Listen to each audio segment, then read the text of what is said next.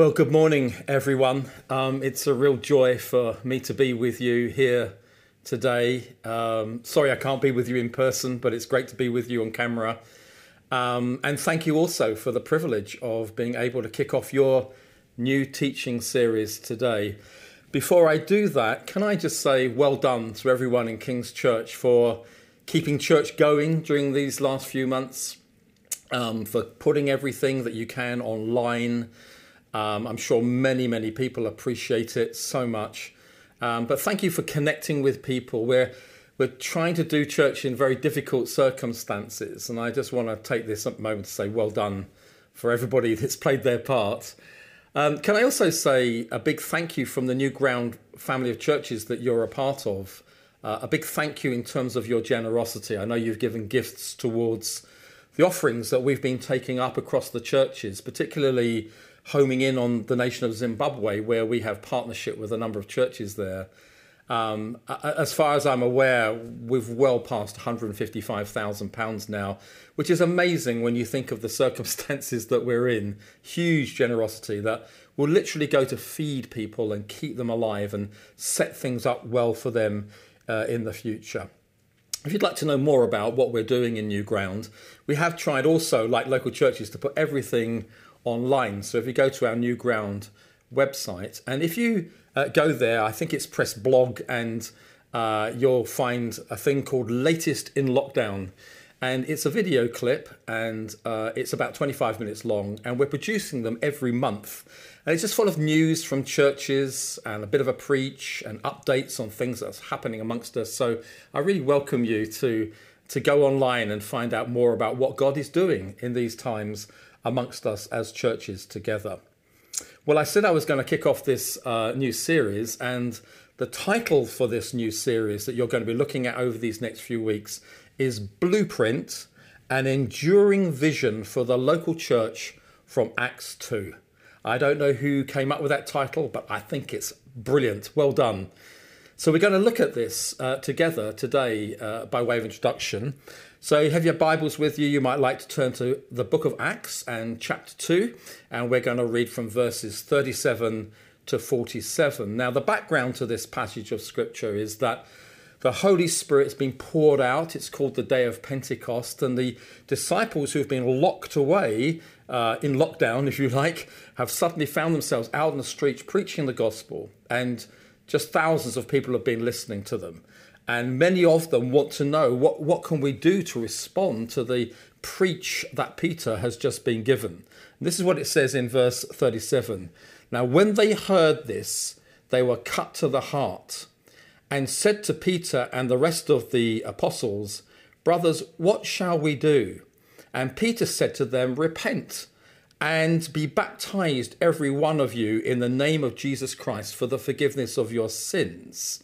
And you will receive the gift of the Holy Spirit, for the promise is for you and for your children and for all who are far off, everyone whom the Lord our God calls to himself." And with many other words he bore witness and continued to exhort them, saying, "Save yourselves from this crooked generation." So those who received his word and were baptized, and there were added to that day about 3,000 souls. And they devoted themselves to the apostles' teaching and to fellowship and to the breaking of bread and to prayers. And awe came upon every soul, and many wonders and signs were done through the apostles.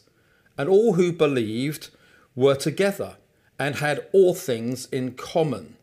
And they were selling their possessions and belongings and distributing the proceeds to any who had need. And day by day, attending the temple together and breaking bread in their homes, they received their food with glad and generous hearts, praising God and having favor with all the people. And the Lord added to their number day by day those who were being saved. You know, for many years I've looked at this passage of scripture, and it's kind of really affected me. Sometimes I've looked at it and I've thought to myself, wow, what an amazing experience and what a fantastic church this must be to be part of. I would like to be in a church like this. And so I've lent in the years to try and see, Lord Jesus, would you help us to be a church like this? And it's a dream. It's felt like something that I've wanted, but something I've not really experienced in totality. I kind of reached out for it and find every time you're going to get to it, well, this is just like a dream, this kind of church. We're never really going to see this in the 21st century. And sometimes I've thought, well, maybe this is just for the first century. The description that's used here is so dynamic, 3,000 people being saved in one day and the Holy Spirit being poured out, and church, which is like everyone's together, the unity and the sharing of their lives with one another. And I've thought, well, maybe it's just for the first century. But then you look at it again and you think, well, it's in the Bible. Why is this passage of Scripture here at all? And just maybe, rather than mocking us, it's actually a model, a blueprint, if you like, for the kind of church that God really does want for today. And actually, it's not something just for the first century, but everything that's mentioned in the passage I've read to you is timeless. It's actually good and proper and expected that you and I would experience these same things in our day and generation. As I mentioned earlier, this was the day of Pentecost. The Holy Spirit is poured out. It's kind of like a new age of the Spirit. And there's no evidence at all anywhere for this age of the Spirit having come to an end 100 years later. We are still today living in the age of the Spirit. Everything we've read about this morning and through the Acts of the Apostles is still the age that we are living in this world today. You know, when coronavirus came, people said, wow, that's going to stop everything. For us as churches, it stopped us from meeting in a building. For you, you could no longer meet in the Rose Theatre at a certain time on a Sunday morning. But I have to be honest with you and say that's the only thing that really has stopped. God's purposes actually continue. Jesus is still building his church. The Holy Spirit is not in lockdown. And this picture that we have here of the early church, there are really no barriers to us being able to experience these things more and more in our lives together right now. A friend of mine recently said, having read this passage, he said, you know, the only thing we can't do right now is go to the temple. Everything else, we have an opportunity to live these things out, because church isn't just about a building and a meeting on a Sunday. It's about Christians living together 7 days a week in community, reflecting the life of Jesus. And it looks like the rest of 2020 is going to be similar to this, at least. And so if that is the case, we need to lean into not worrying about a meeting or a building, but how do we do life together? I'm hoping restrictions will be lifted and we'll be able to do church in the home rather than in the building.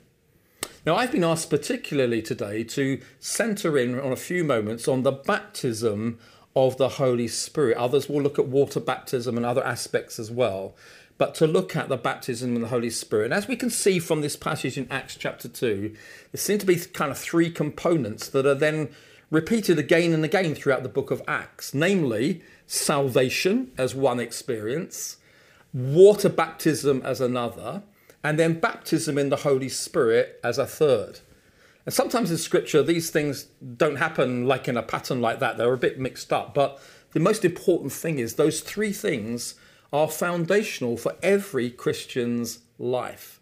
That you know that you've been born of the Spirit, that those who are believers need to be baptized in water to declare that Jesus is the Lord of our life and not just our Saviour, and then receive the baptism in the Holy Spirit, which is a promise from God that we might be empowered by God to live the Christian life.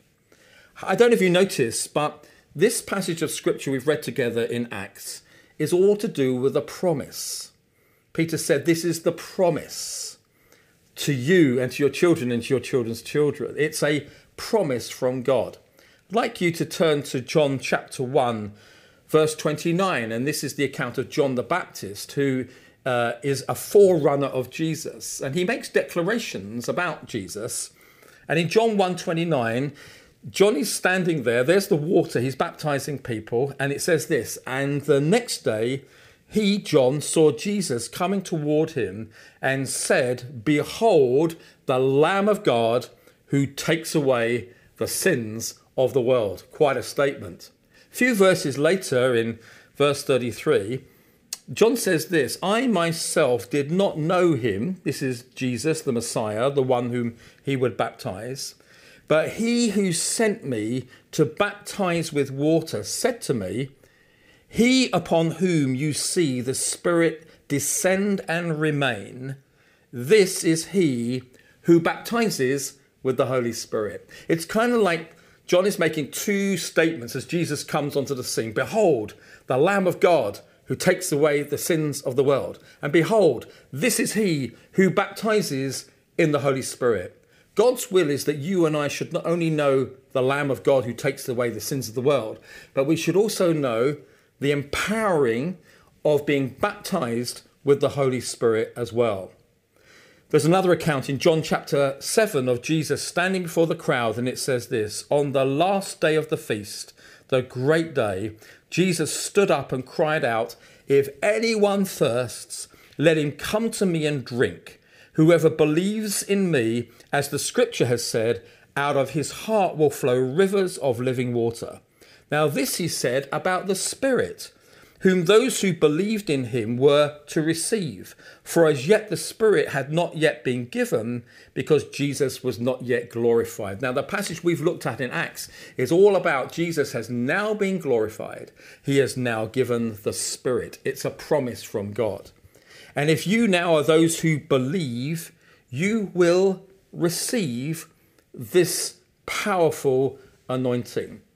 We need to understand that when you become a Christian, it is a work of the Spirit. You may be watching this today and you're not yet a Christian. You're thinking, how do I become a Christian? Well, when you believe and you repent, God does a work in your heart. It's been called, we call it born again, but it really is being born of the Spirit. The Spirit comes within you and causes you to have new life. It's a work of the Spirit. And every believer, every Christian has the Holy Spirit living within them at that particular moment. You know, when you are in the process of becoming a Christian, you're not very aware of the Holy Spirit. And of course not, because this isn't to do with the Holy Spirit's empowering. This is to do with giving your life to Jesus. It's a work of the Spirit, but you're not really experiencing the Spirit. You're experiencing being born again. Yet still there is this promise of the coming upon of the Spirit, just like on the day of Pentecost, to empower us as believers. The Bible talks about it in words like being clothed or being immersed, being drenched in the Spirit, being baptized in the Spirit. It's an experience that's real and tangible. It's something of the empowering of God within you. And it's also comes from you and empowers you to do things beyond you. Signs and wonders and moving in the power and the anointing of the Holy Spirit. This is what I want to challenge us with this morning, because we're still looking at a blueprint for how church was done in Acts as it is today. The blueprint in Acts is this. Every believer that you read about who is born of the Spirit, they know they're Christians, they're born again. Every account we read of is about these same Christians then receiving the baptism in the Holy Spirit, not to save them, but to give them power to live the Christian life. Let me give you a couple of examples of this very, very quickly. There are so many of them. If we read through the Acts, you'll see this pattern. But look at Acts chapter 8 and verse 14. Now, when the apostles at Jerusalem heard that Samaria had received the word of God, they sent to them Peter and John, who came down and prayed for them that they might receive the Holy Spirit. For he had not yet, look at this, fallen on any of them, but they had only been baptized in the name of the Lord Jesus. Then they laid their hands on them and they received the Holy Spirit. Very clear distinction for people who are clearly born again, but then hands were laid on them and they received this baptism in the Holy Spirit.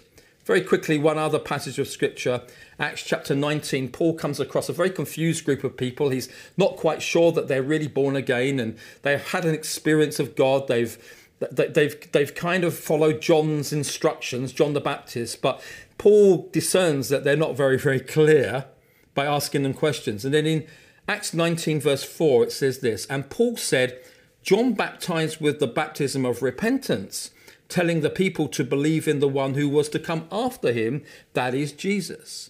Now on hearing this, they were baptized in the name of the Lord Jesus. And when Paul had laid his hands on them, the Holy Spirit came upon them and they began speaking in tongues and prophesying." And we could look at many other illustrations of clarity of this issue. Again, you may be someone who's not a Christian and you're watching this today and you're thinking, maybe you're doing Alpha or something and you're thinking, but you know what, if I do become a Christian, I'm not sure I'd be able to stay a Christian.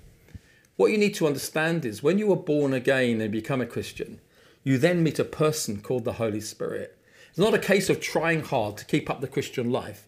It's a case of being filled with the Holy Spirit and being in relationship with this person, the Holy Spirit, who helps you in every part of your Christian life. So if you're a Christian here today and you're watching this, can I just say to you, you qualify to receive the baptism of the Holy Spirit. What is the qualification? The qualification is just being a child of God. That's all that you need to qualify. You may have been a Christian 15 minutes and you qualify to receive the coming upon of the Spirit. You may have been a Christian for 45 years and you've never really heard much about the coming upon the Spirit. You qualify not because you're good enough or because you're experienced, but because you are a child of God. It's all you need to qualify to receive. And the moment you are convinced that you know you're a child of God and you can receive, then I want to encourage you.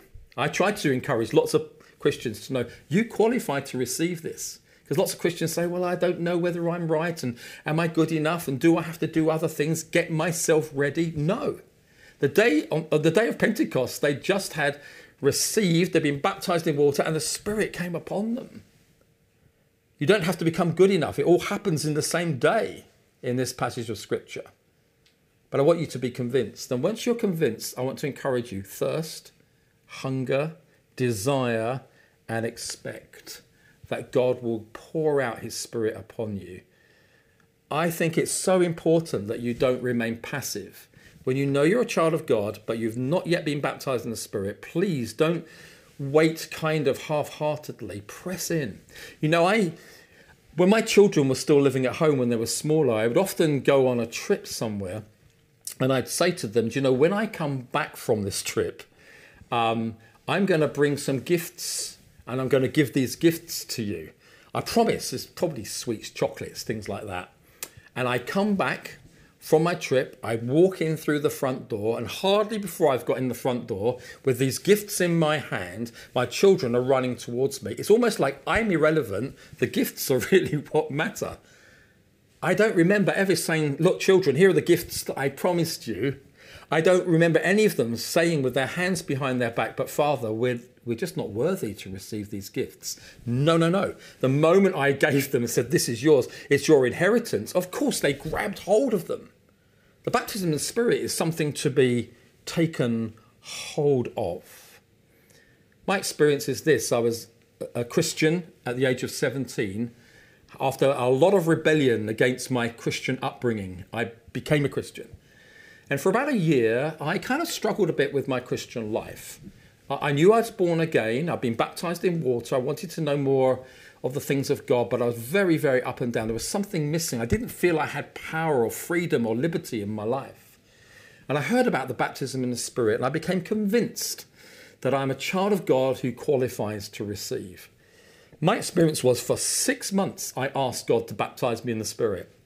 For 6 months, I went to meetings and had people lay hands on me to pray for me to be baptized in the Spirit, and nothing happened. But the strange thing is, the longer it went on, the more I asked, rather than giving up, the more I became convinced that whenever this was going to happen, it was God's will for me. Now I look back and realize I didn't quite understand. It was just receiving something by faith. I was kind of struggling, driven a bit to receive. But then there came a day when I got baptized in the Holy Spirit. God answered my prayer. And it's like rivers of living water flowing from within, empowering me from within. And then I started to gush in a new language and started to speak things that I'd never even really understood. And it was life transforming for me. If God can do that for me as a kind of rebellious teenager, I'm absolutely convinced he can do it for you today. God's will for you. Now, we're coming to a close, but just to say this, that in normal times, after a sermon like this, we'd probably ask you to come to the front of a meeting or something, or meet next week, and we'd lay hands on you. And we just cannot do that at the moment. It's impossible. You don't have to have hands laid on you to receive the baptism in the Spirit. In fact, I want to encourage you during this time of lockdown, get alone, get before God, and thirst and hunger and say, Lord, I ask you for the promise of the power of the Holy Spirit. And God will keep his promise because he's faithful.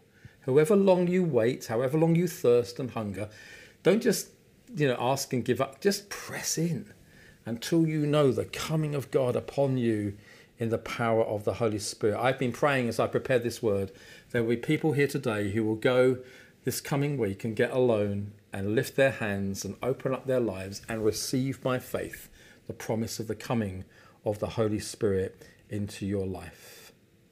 Let's pray together. And as we pray, I'm asking for the Holy Spirit to come and for him to, even now, even though we're watching a screen, you might like to just lift your hands, even now, to receive from God as we pray. Perhaps as you've been listening to this today, you're not yet a Christian. I want to encourage you to reach out, ask Jesus to become your Lord and Saviour, and the Spirit of God will come in you and cause a work of you being born again today. Perhaps you've been doing Alpha. There comes a moment where you can understand a lot more things, but you still have to take this step of faith and say, yes, I believe. I turn away from my past life. Would you come, Lord Jesus, and transform my life? You may today be a Christian. My prayer for you is this, that you know that you're born again, but you've never been baptized in the Holy Spirit. Ask. Even now, Father, I ask that there will be people who will receive the power of the Holy Spirit. Thank you, we've been born again of the Spirit, but how much more do we need your power in our lives? I want to pray this too. There may be some of you who are Christians who have had an experience of the Spirit. You have been baptized in the Spirit, but you've not gone on being filled with the Spirit. The baptism of the Spirit is not supposed to be a one-off experience. The Holy Spirit isn't an experience. He's a person. And I pray for some of you who've had past experience of the Spirit that you will begin to once again live in the ongoing power of the Holy Spirit. And Father, I pray for King's Church today, right there in this great part of London, Kingston, that, Lord, for the rest of 2020, this will be a season of experiencing God that's not dependent on going to meetings in a theatre. And Lord, I pray you'll help us to do and to be church. And when we can meet together one day, which will be absolutely amazing, it won't be to kickstart something, but it actually will be to carry on doing something that we've already been doing all over these months in lockdown. Lord, I pray, let your Holy Spirit come upon us as your people in increasing measure. Amen.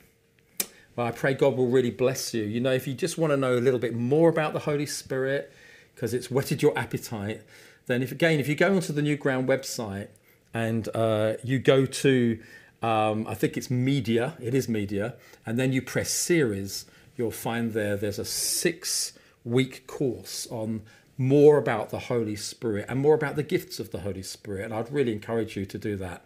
Thank you for having me with you today. God bless you as you continue through this day and the coming weeks. In Jesus' name, amen.